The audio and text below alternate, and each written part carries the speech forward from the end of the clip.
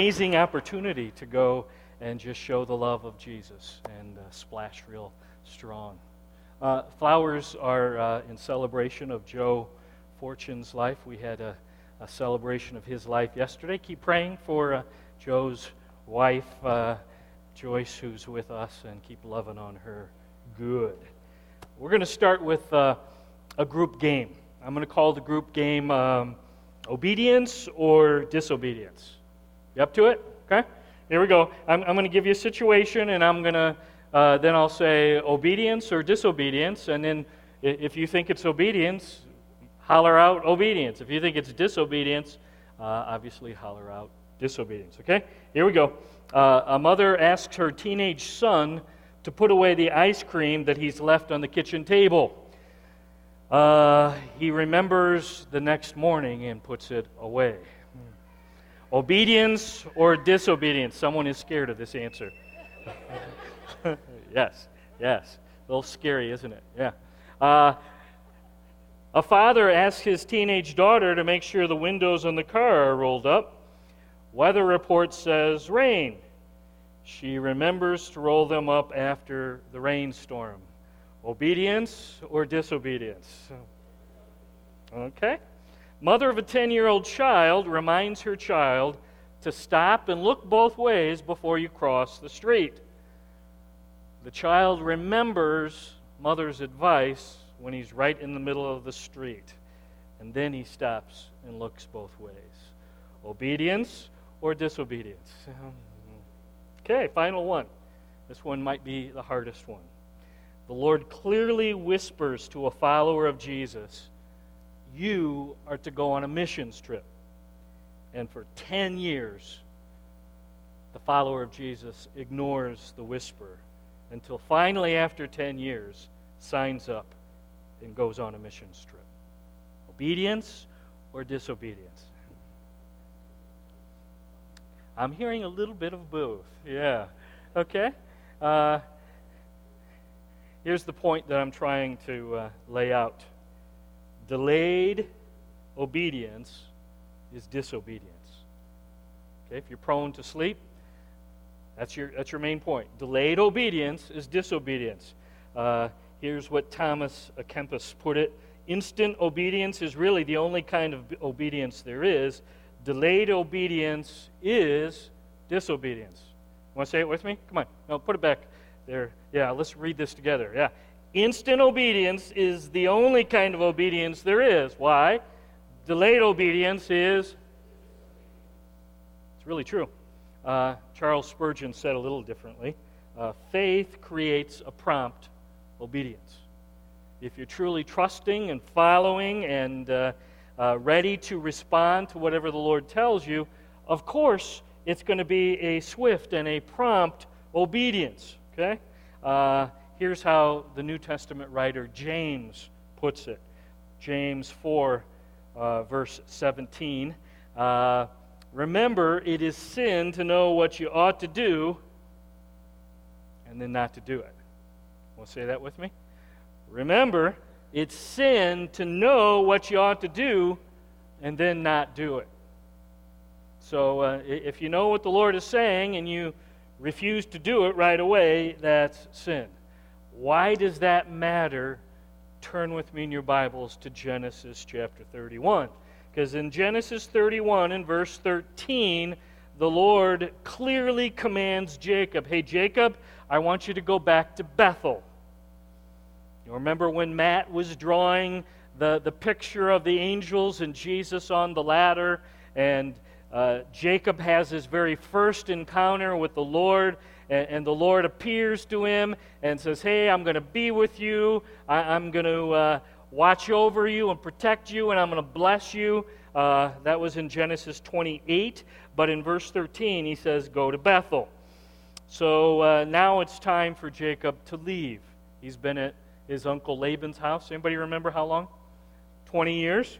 And now he's ready to go, but he doesn't say goodbye to Laban because he's pretty sure Laban's going to say you can't go. So he just runs out in the middle of the night. Laban is furious, but the Lord speaks to Laban. 31:24 says, don't harm Jacob. I know you want to harm him. I know you want to punch him. Some commentators suggest he wanted to kill his son-in-law, but he says don't harm him, and he doesn't. Okay? On his way back home, Pastor Jason talked about this wrestling match that Jacob had with the Lord. Remember that? And Jacob finally yields and surrenders to the Lord. And he walks away with a limp because the Lord touches his hip. And for the rest of his life, that limp reminded him, oh yeah, I'm yielded and I'm surrendered to the Lord. Now last week, chapter 33, we saw that Jacob has this encounter with his brother Esau. Now why was that a problem? Anybody remember? Because he was pretty sure that his brother Esau was going to kill him. Pretty sure.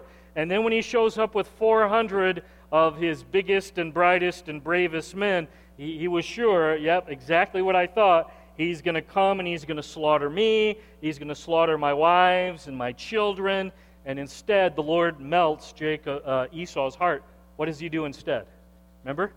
Hugs him, kisses him, greets him warmly. It's amazing. It really is. Now we're going to begin today with the very last 3 verses of Genesis chapter 33. Now they seem kind of ordinary. I know we're going to start with verse 18 and down through verse 20, but I want you to understand what we're about to read is delayed obedience. Delayed obedience. And we said delayed obedience is really what? Okay, so what you're about to read, it seems ordinary, but it's disobedience. Would you stand with me if you're able? And we're going to read out loud just the last 3 verses, starting with verse 18 of Genesis chapter 33. Ready? This is God's word. Let's declare it together. After Jacob came from Paddan Aram, he arrived safely at the city of Shechem in Canaan, and camped within sight of the city. For 100 pieces of silver he bought from the sons of Hamor, the father of Shechem, the plot of ground where he pitched his tent. There he set up an altar and called it El Elohei Israel. Nice job. Good reading. Let's pray. Lord, thank you for even what seemed like ordinary verses. And I'm praying, Lord, that even today, right now, you'll show us why these ordinary verses really are extraordinary in a very sad way. Lord, you're about to show us, as we move into chapter 34, some really hard and difficult things to read about Jacob's family and Jacob's life. So, Lord, I just want to say thanks for not sugarcoating your book.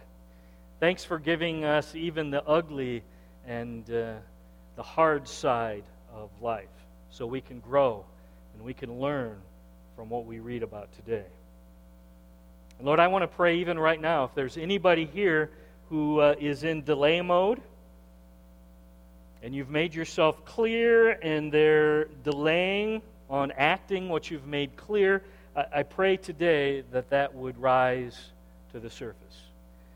We have an incredible capacity to push down and ignore and not think about stuff, but I'm praying that today you'd help us not be able to push it away. Help us to see it clearly.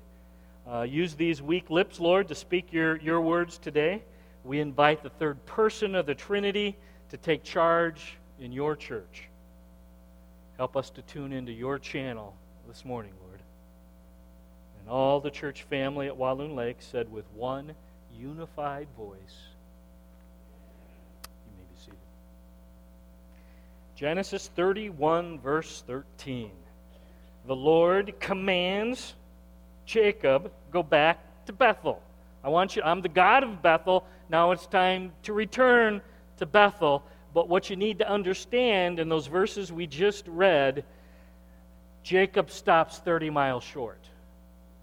Shechem is about 30 miles away from Bethel, and he doesn't stop at the Holiday Inn Express in Shechem for the night. He buys property. You understand? He buys property, he settles in, And he even, this is kind of interesting. Look at verse 20, chapter 33. He even builds an altar. It's like, Lord, I just want you to know, I know I stopped short, but I want you to know I'm still your man here, okay? I haven't forgotten about you, Jehovah. I'm still going to church. I'm still praying. I'm still reading my Bible. I'm just not quite ready yet to fully obey. But I'm going to get there. I'm going to get there. I know I should go, but you need to know, Lord, the tension of moving has really stressed me out. I nearly got killed by my father-in-law. If you hadn't stepped in, I'd have been a dead man. I was wrestling with you, and Lord, you really did a number on my hip, so I need to rest here and check them for a little while and let my hip rest up a little bit and get better. And then the stress of seeing Esau, and I thought I was going to die. I'm tired, Lord. I'll obey in a little while after things settle down. Just need to get rested, need to get recharged. Then I'll obey. So here's the setting.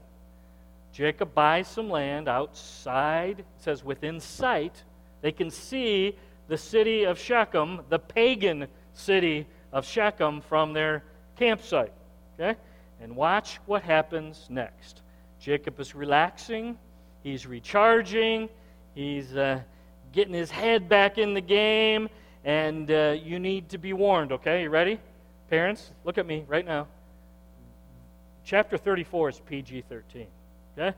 So if I, through working through chapter 34, provoke some questions from your children, just be prepared, okay? Ready?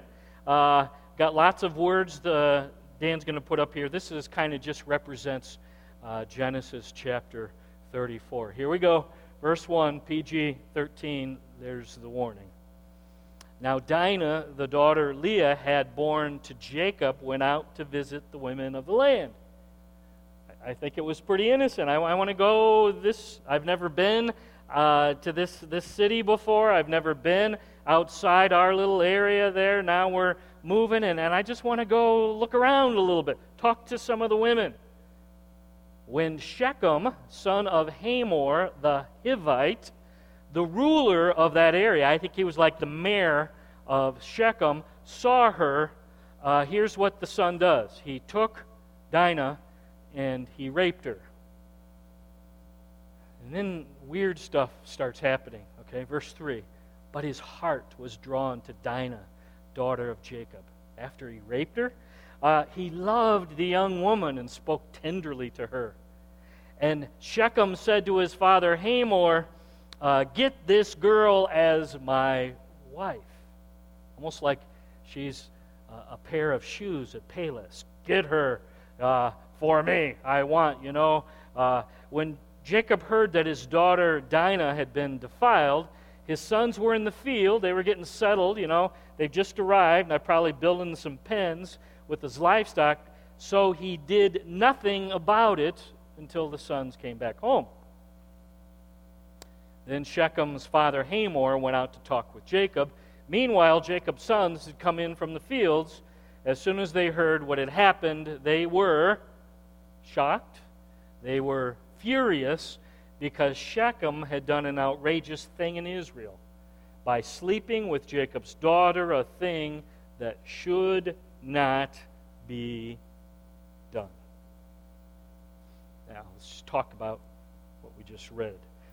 Jacob's daughter, his little girl, without instruction, without protection, think with me now, she doesn't have a clue. She's been living far away in a distant land with lots of flocks, probably out in the middle of nowhere, it seems, and now she's in this pagan city without any instructions, without any protection, and the captain of the football team spots her. Got it? He's the favored son. He's the most loved and respected child in all of Shechem. Why? Because the mayor, the ruler of Shechem, that's his dad. Matter of fact, they even named the son after the town. Did you notice that? So he saw something he liked, and he said, I want that, and he took it for himself. It seems that that was the kind of life that Shechem lived. Whatever he wanted, he got. Whatever he desired, he took. He saw Dinah, Jacob's daughter, he liked her, and then he forcibly had sexual relationship with her.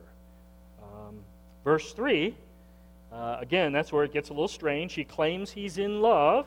Verse 4, he tells his father, I want her. I want her for my wife. Ugh. It's like she's a flavor of ice cream at Kilwins, and I want Superman ice cream. Get it for me, Dad. So Dad springs into action. Verse 5, curiously, Jacob hears about the rape of his daughter and does what? Nothing. I'll wait for sons to get home. Figure this out in a little while. Verse 6, Shechem's father, Hamor, the ruler, the mayor of the town, comes and he's going to negotiate on behalf of his sons. Verse 7, Dinah's brothers arrive and they can't believe what's happening. They've just arrived near this town, and now look what happens.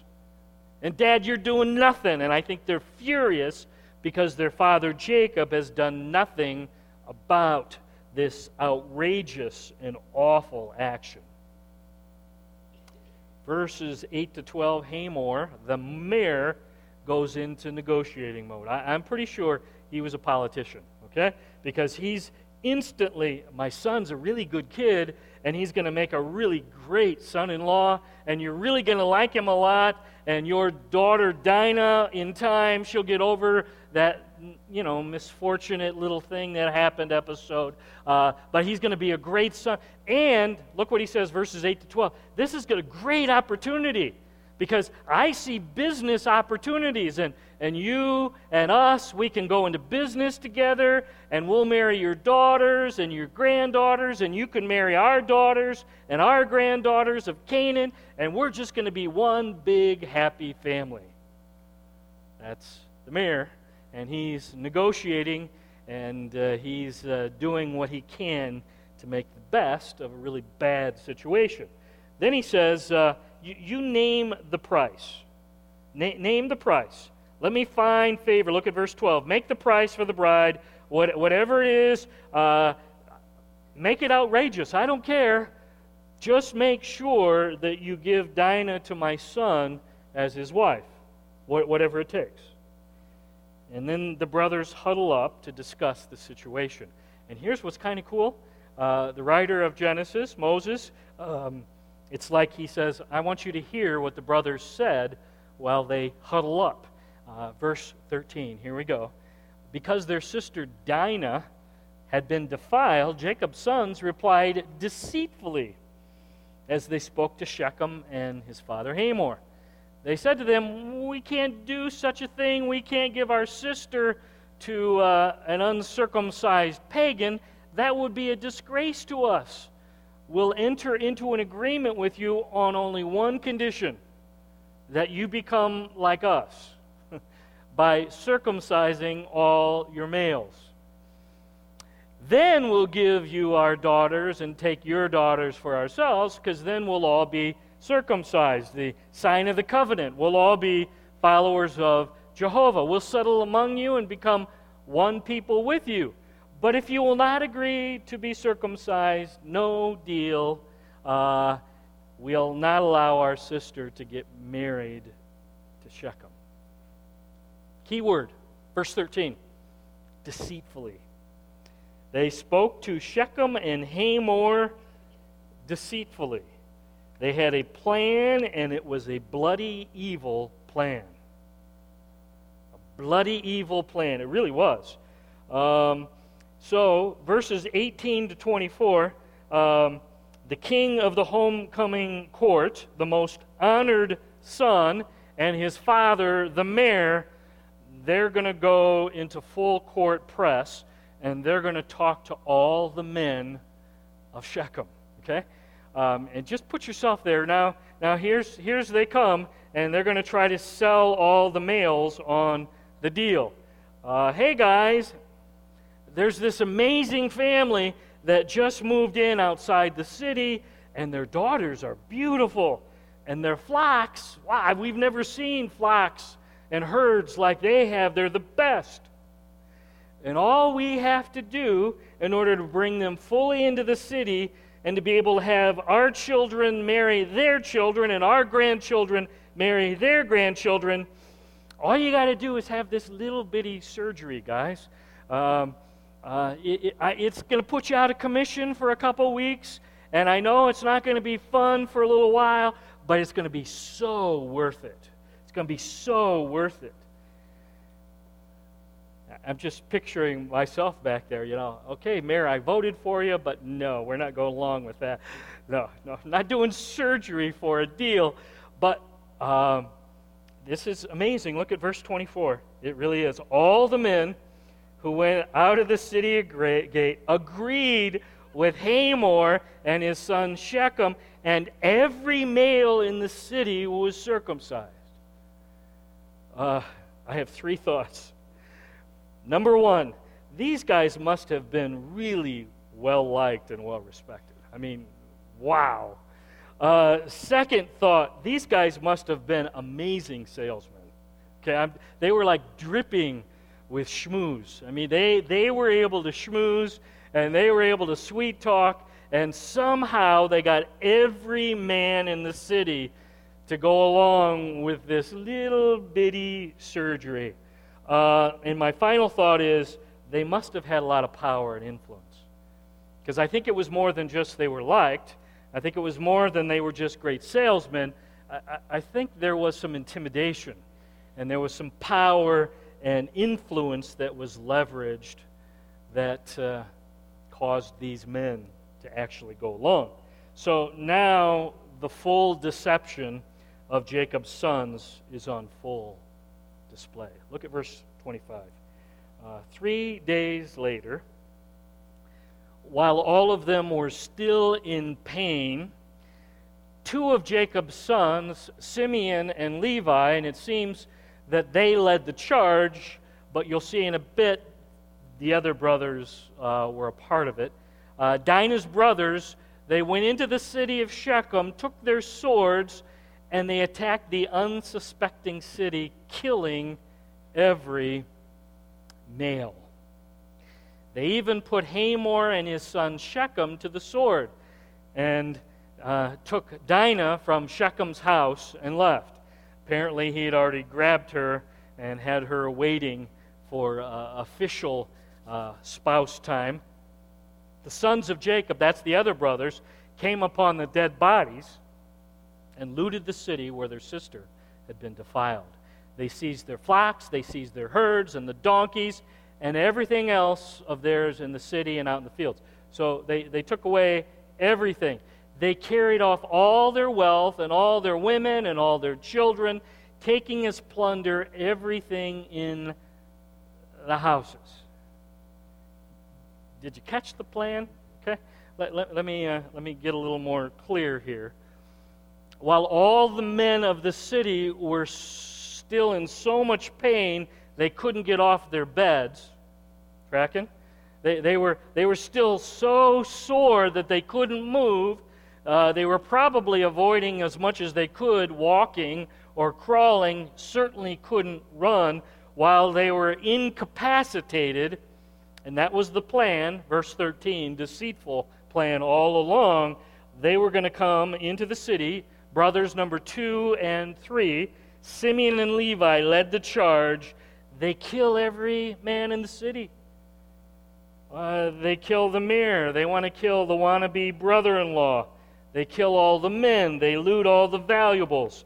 They take the women and the children. Just give me your eyes. We don't want to move too. What they did was deceitful and evil and sinful and awful. So don't think, well, their sister got raped. Therefore, no, there's no correlation there. No, what they did was awful. It was an atrocity, we would say. Okay?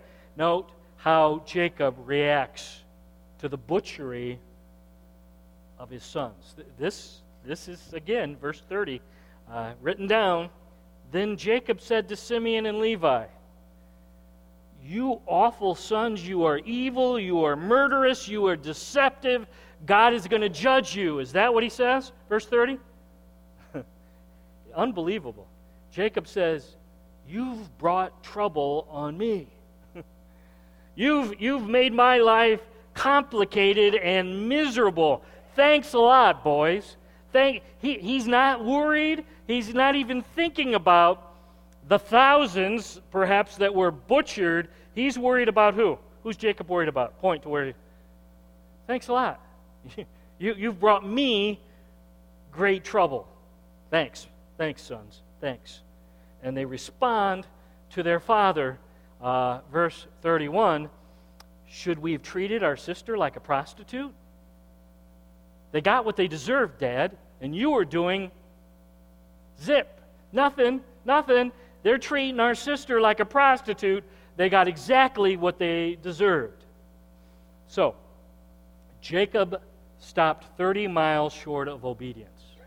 Jacob stopped from fully obeying what clearly the Lord wanted him to do, and now he realizes, I'm in deep trouble, because the neighbors, the other cities, the other tribes around here, they're going to come on the attack now. What do I do now?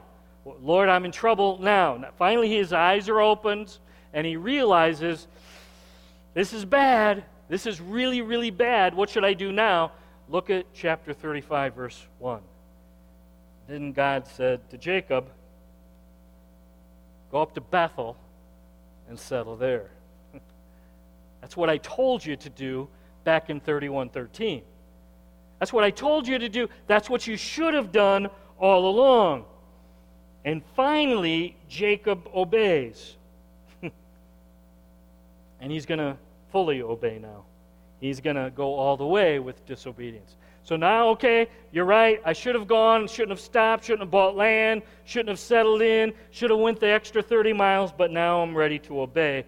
Verse 2, so Jacob said to his household and all who were with him, "Get rid of the foreign gods you have with you. Purify yourselves. Change your clothes." Outward symbol of what's happening now on the inside. We're going to do it God's way. Then come, let's go up to Bethel. I'm going to build an altar to God who answered me in the day of my distress, who's been with me wherever I go. So they gave Jacob all the foreign gods they had, the rings in their ears. I don't think that's an indictment of pierced ears. I think that's an indictment of symbols of the pagan gods that they were worshiping. And Jacob buried them under the oak where? We're not taking that stuff with us to Bethel. We're not even going to take it and bury it in Bethel. We're going to bury it right here. Then they sent out, and the terror of God fell on the towns. God protects them. Nobody chased them. And Jacob and all the people with him came to Luz, that is Bethel, in the land of Canaan. There he built an altar, called the place El Bethel, because it was there that God revealed to himself when he was fleeing from his brother. Finally, Jacob's ready to clean up his act and ready to clean up the family's act. He's going to get serious and follow the Lord, and finally he's going to go the final 30 miles to Bethel, and he's going to fully obey. Just pause for a moment. What consequences did delayed obedience bring upon Jacob? Okay, think with me now. By stopping and not fully obeying and delaying obedience, first of all, his daughter, Dinah, was raped and scarred for life. Secondly, his sons became murderers, butchers of an entire town. And they would be scarred in a different way for life. And a lot of innocent people lost their lives.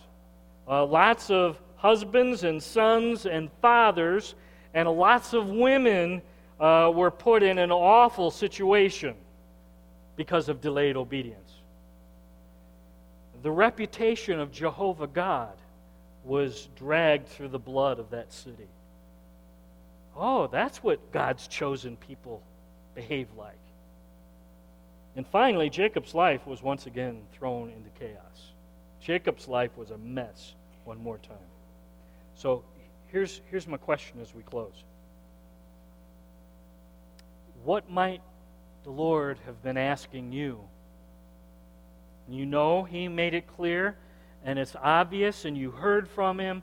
What is it perhaps the Lord has said to you that you've been holding back full obedience on? Could it be that what Jacob did, stopping short, 30 miles short of obedience, is something that honestly you've done yourself? And it may be that the Lord's made it clear it's time for you to clear the pagan influences in your home, and you've been dragging your feet. Well, what's a pagan? Anything that's anti-Jesus and anti-God's Word is stuff that I would say needs to be cleared out of your house. And maybe the Lord's saying, you know what, there's some pagan stuff, some idol-like things that drags people in your family away from Jesus and away from God's Word, and you've been dragging your feet. Maybe there's an area where the Lord has said, you know what, this child is in trouble. Or this grandchild is heading down a really bad road, and I want you to act. I want you to not just ignore it and not just delay, but it's time to act.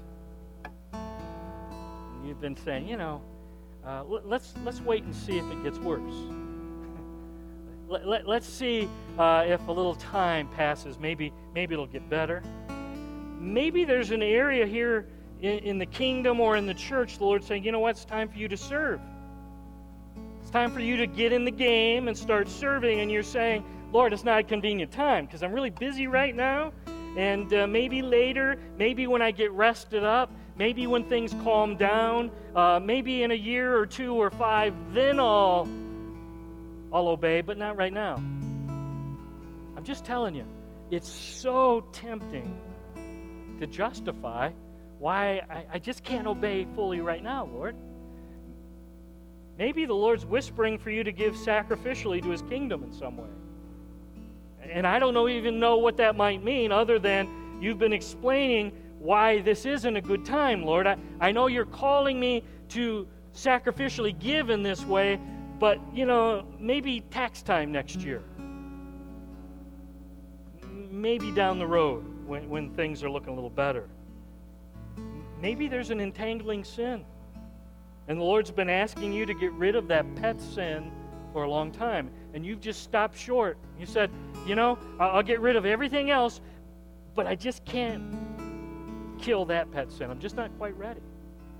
I want to remind you what James 4 and verse 12 says. It's really strong. For those who know what you should be doing and you don't do it. Dan, you want to put that up? James 4:17. If you know what the Lord is saying for you to do and you don't do it, what is that? It's sin. Okay? When you stop short of full obedience, that's sin. Delayed obedience is disobedience. And I get it, I really do. To fully obey sometimes is inconvenient. To fully obey is really hard. I understand. But can I just say this to you real clear? You ready? But to disobey is even harder long term. And the consequences are massive. We just saw that. So it's hard and it's inconvenient. And the Lord's saying, yeah, I know. That's why I'm asking you. You're going to grow through this. But when we disobey and we delay obedience, the price is huge. Here's what the Lord's asking of all of us. Here's the attitude. It's Isaiah 6 and verse 8. And I heard God ask, who am I going to send? Who's going to do what I'm asking them to do? And here's what Isaiah said. Lord, here am I. What does he say? Send me. Count on me. Whatever you make clear, I'm in. And I don't know what the Lord's making clear to you, but here's what He's looking for. Whatever you tell me, whatever the direction, I'm fully in. And I'm ready to fully obey. So where are you at today? Isaiah 6? Whatever, Lord. Whatever, I'm in, fully. Or are you holding back and delaying obedience? Bow your heads. Shut your eyes as we close. Lord, these are hard verses to read. We just acknowledge that. And as we pause for these next few moments, Lord, we invite you right now to take your word and through the power of your Spirit, would you speak real clear and loud to us? We're listening.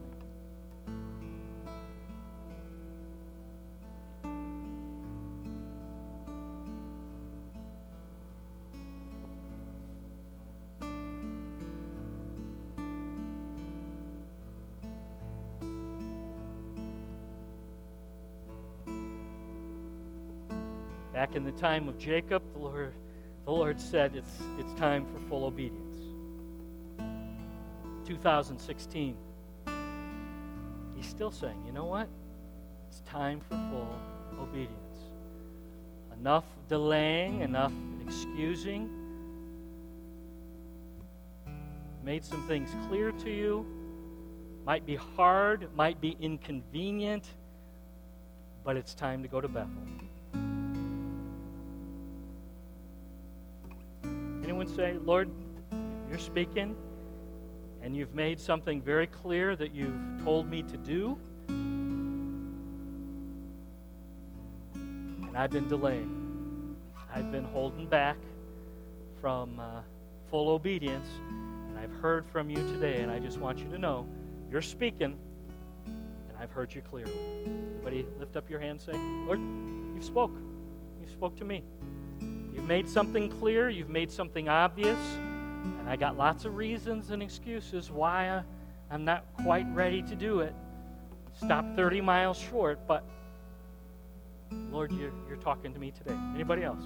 Anybody in the balcony? Lord, you're talking to me. Yeah.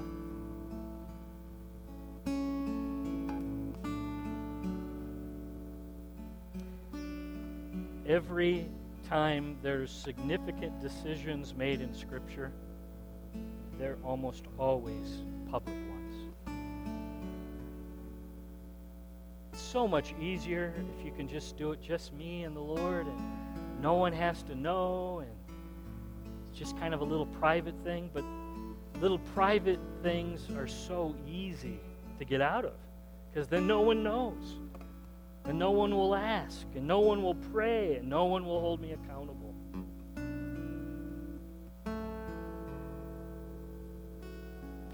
If you're ready to go to Bethel, if you're ready to quit the excuses, if you're ready to go fully on the next 30 miles, I just invite you, if you'd like to come on up here in front of Jesus and His church. And I know it's a hard thing.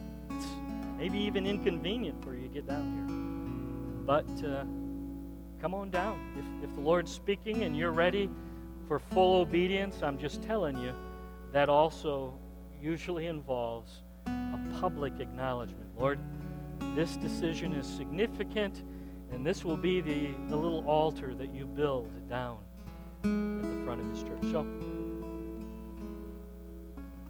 next 2 minutes, come on down. The Lord's talking to you.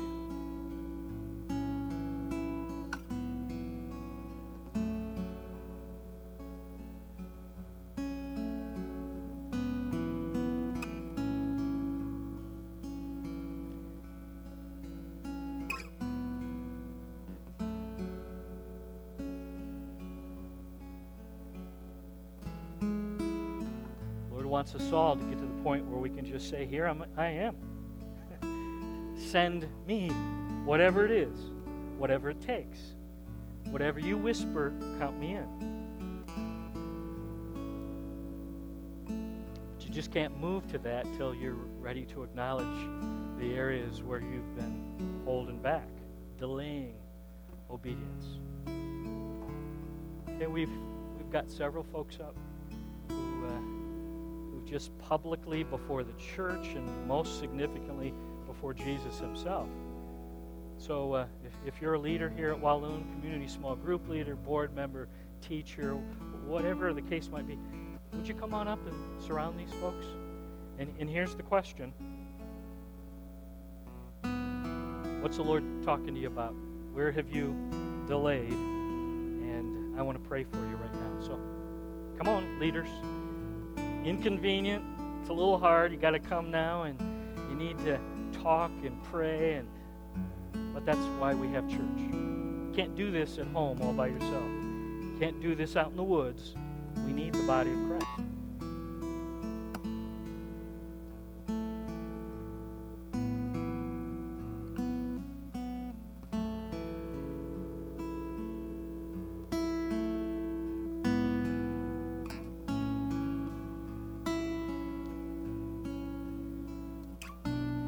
If you're pretty miserable where you're sitting, because you should be down here, it's not too late. You can come down here too. I suspect some of you are thinking, I really don't want to. Yeah, well, come on anyway. The Lord's nudging you, ready to go strong and all in, full obedience. Come on down.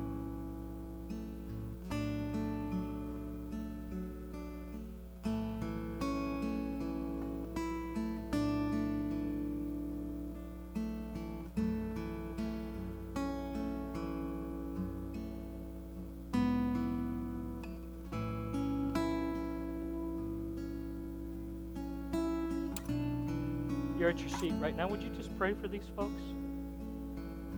Ask for strength, God's holy determination that they can finish that final 30 miles, whatever it is.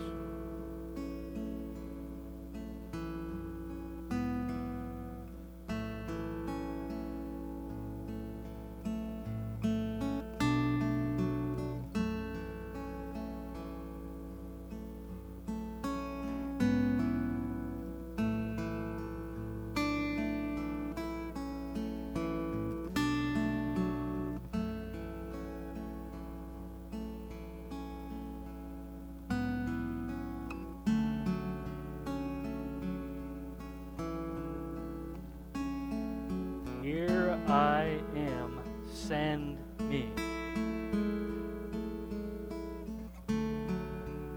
Is that the desire of your heart? Lord, see my hand, see my heart. I'm available. You whisper, you make yourself clear. Whatever it is, I'm in. Use me. Send me.